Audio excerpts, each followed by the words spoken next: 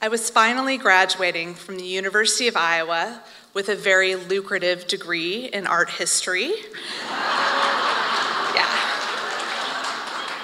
When I contacted my dad, or my dad contacted me rather, to make arrangements to move me back home to Des Moines upon graduation. And frankly, I could think of nothing worse.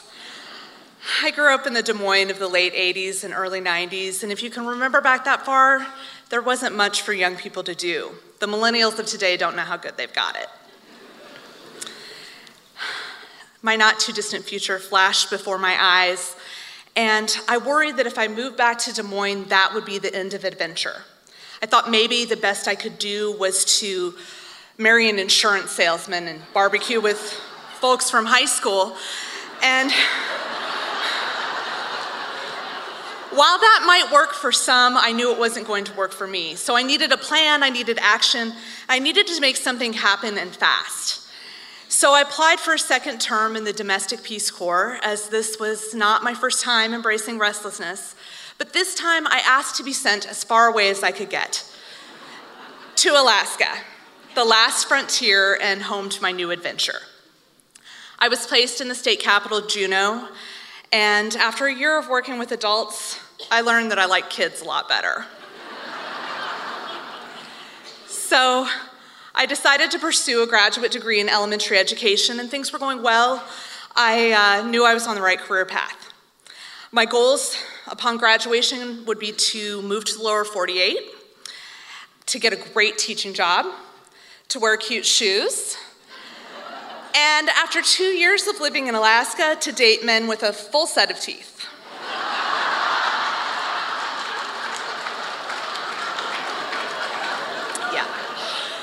So one day at a program meeting, it was announced that we would need to do a rural teaching experience in the bush, the Alaska wilderness. I'm not sure what my face looked like when I heard this, but my brain was exploding. If I were a cartoon, there would be a giant "no" written over my head. I felt a little sick and I felt a little defiant.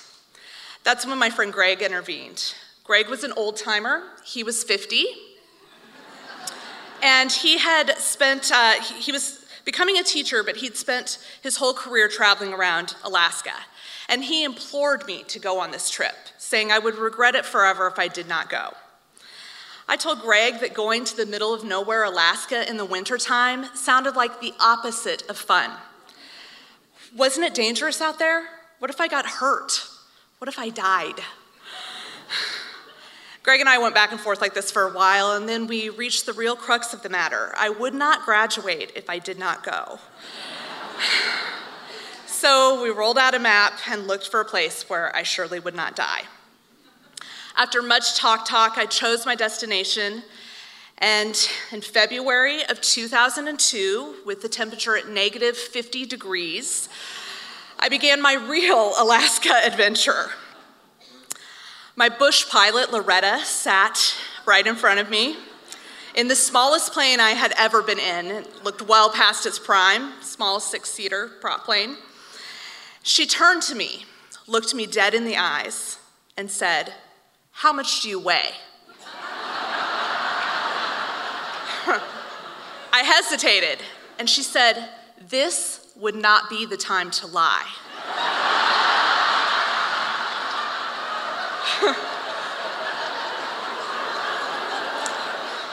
So I thought back to the giant scale that they'd weighed my luggage on inside the airplane hangar, and it occurred to me that if telling the truth about my weight was integral to keeping the plane in the sky, I should probably do that. So I gave my weight plus 10 pounds, just to be safe.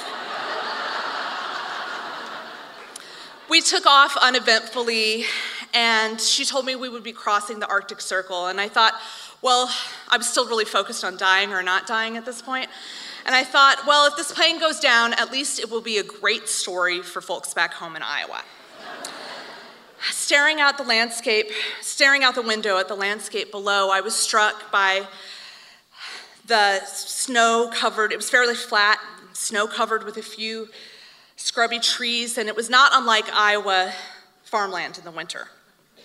Curiously, down below, I spotted a little yellow rectangle with a flashing light, and realized that it was a school bus, and that was my ride. We landed on a glorified driveway and skidded to a stop, and I got on that bus. Me, the milk, and the mail had just arrived in Circle, Alaska, population 85. Circle is a small collection of low buildings along the Yukon River. The driver dropped me off at the largest building, and I was introduced to the two teachers. They were sisters, and one was in charge of high school and junior high, and the other was in charge of elementary. They showed me the two classroom school and ushered me through a locked door into their living quarters. When I entered the living room, the small living room, it was floor to ceiling VHS tapes. The place rivaled Blockbuster. And on one wall, there was a huge aerial photograph of a house in Arizona where they planned to retire. Goals. And right underneath of that, instead of a couch, there was a giant hot tub. I was impressed. Then they showed me to my quarters. I would be staying in a closet on a cot connected to the elementary classroom. The closet was so narrow that I would need to crawl from the bottom of the cot to the top in order to sleep.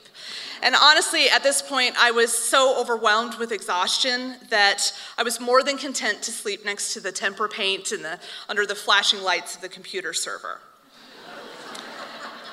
The next morning, I was eager to get started, and I crawled to the bottom of my cot, and I opened the closet door, and I flipped on the classroom lights, and I headed out to the school bathroom in the hallway, where I took the coldest shower of my life.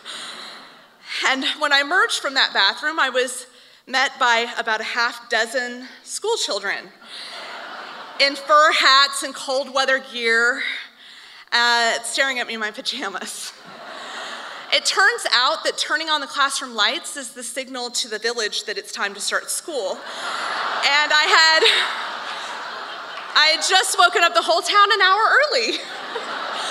Needless to say, I didn't make that mistake again. In Circle, I was learning how to manage a classroom of 1st through 5th graders, and I have to tell you that training to be a teacher is just as difficult and intense as actually being a teacher, except you know nothing and you have no skills, and it's like that for a while. You're out on a limb, you're just trying to do your best for kids and not screw anything or anyone up. As the days progressed, I fell into a routine. I fell into a routine.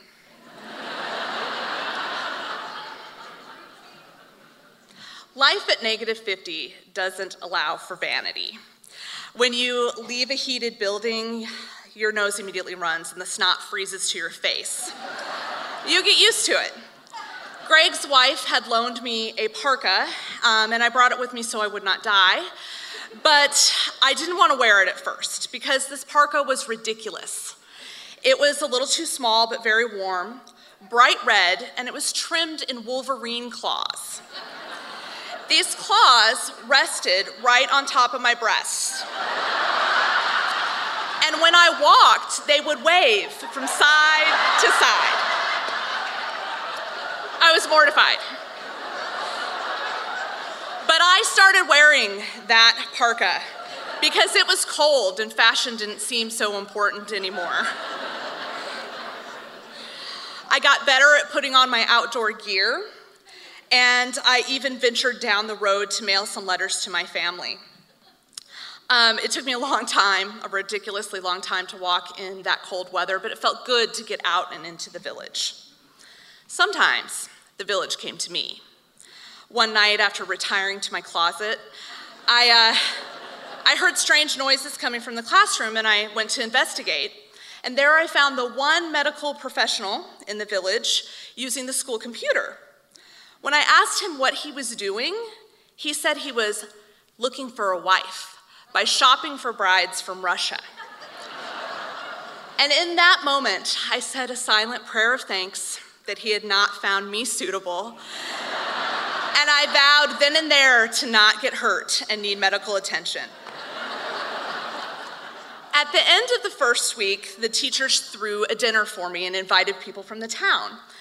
And as I circulated throughout the party, people seemed to know a lot about me. It turned out that the postmaster and his wife had read all of my outgoing mail. And they told everyone about me.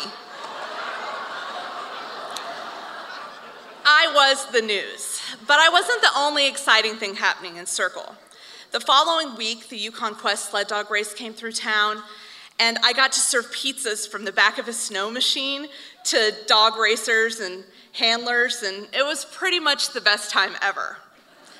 So if I was having the best time ever, why all the drama about taking this trip? The truth was that I could not admit that I was scared, and I was a real jerkface about it. I had mostly embraced living in Alaska at this point, but it had never occurred to me that I was there to learn something. On one of my last nights in the bush, the teachers took me to a neighboring town that had a hotel with an outdoor swimming pool fed by hot springs. And as I changed into my swimsuit and hopped across the frozen pool deck and into the pool, it occurred to me that I was having a once-in-a-lifetime experience in that very moment. We swam around the pool and laughing as our eyebrows froze over and our hair turned white, and the northern lights came out, and something inside me shifted that while I had been afraid of dying, I was actually getting what I wanted. This was the adventure I had asked for. Before coming to Circle, I didn't get that I was going to a predominantly Native village. I didn't understand the real trauma of Manifest Destiny or the detriment that white teachers could bring to a Native space.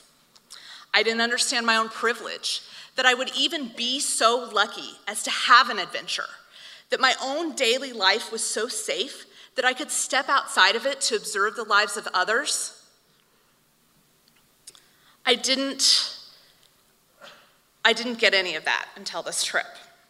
While I was in Circle, I learned that teaching is not a one-size-fits-all endeavor.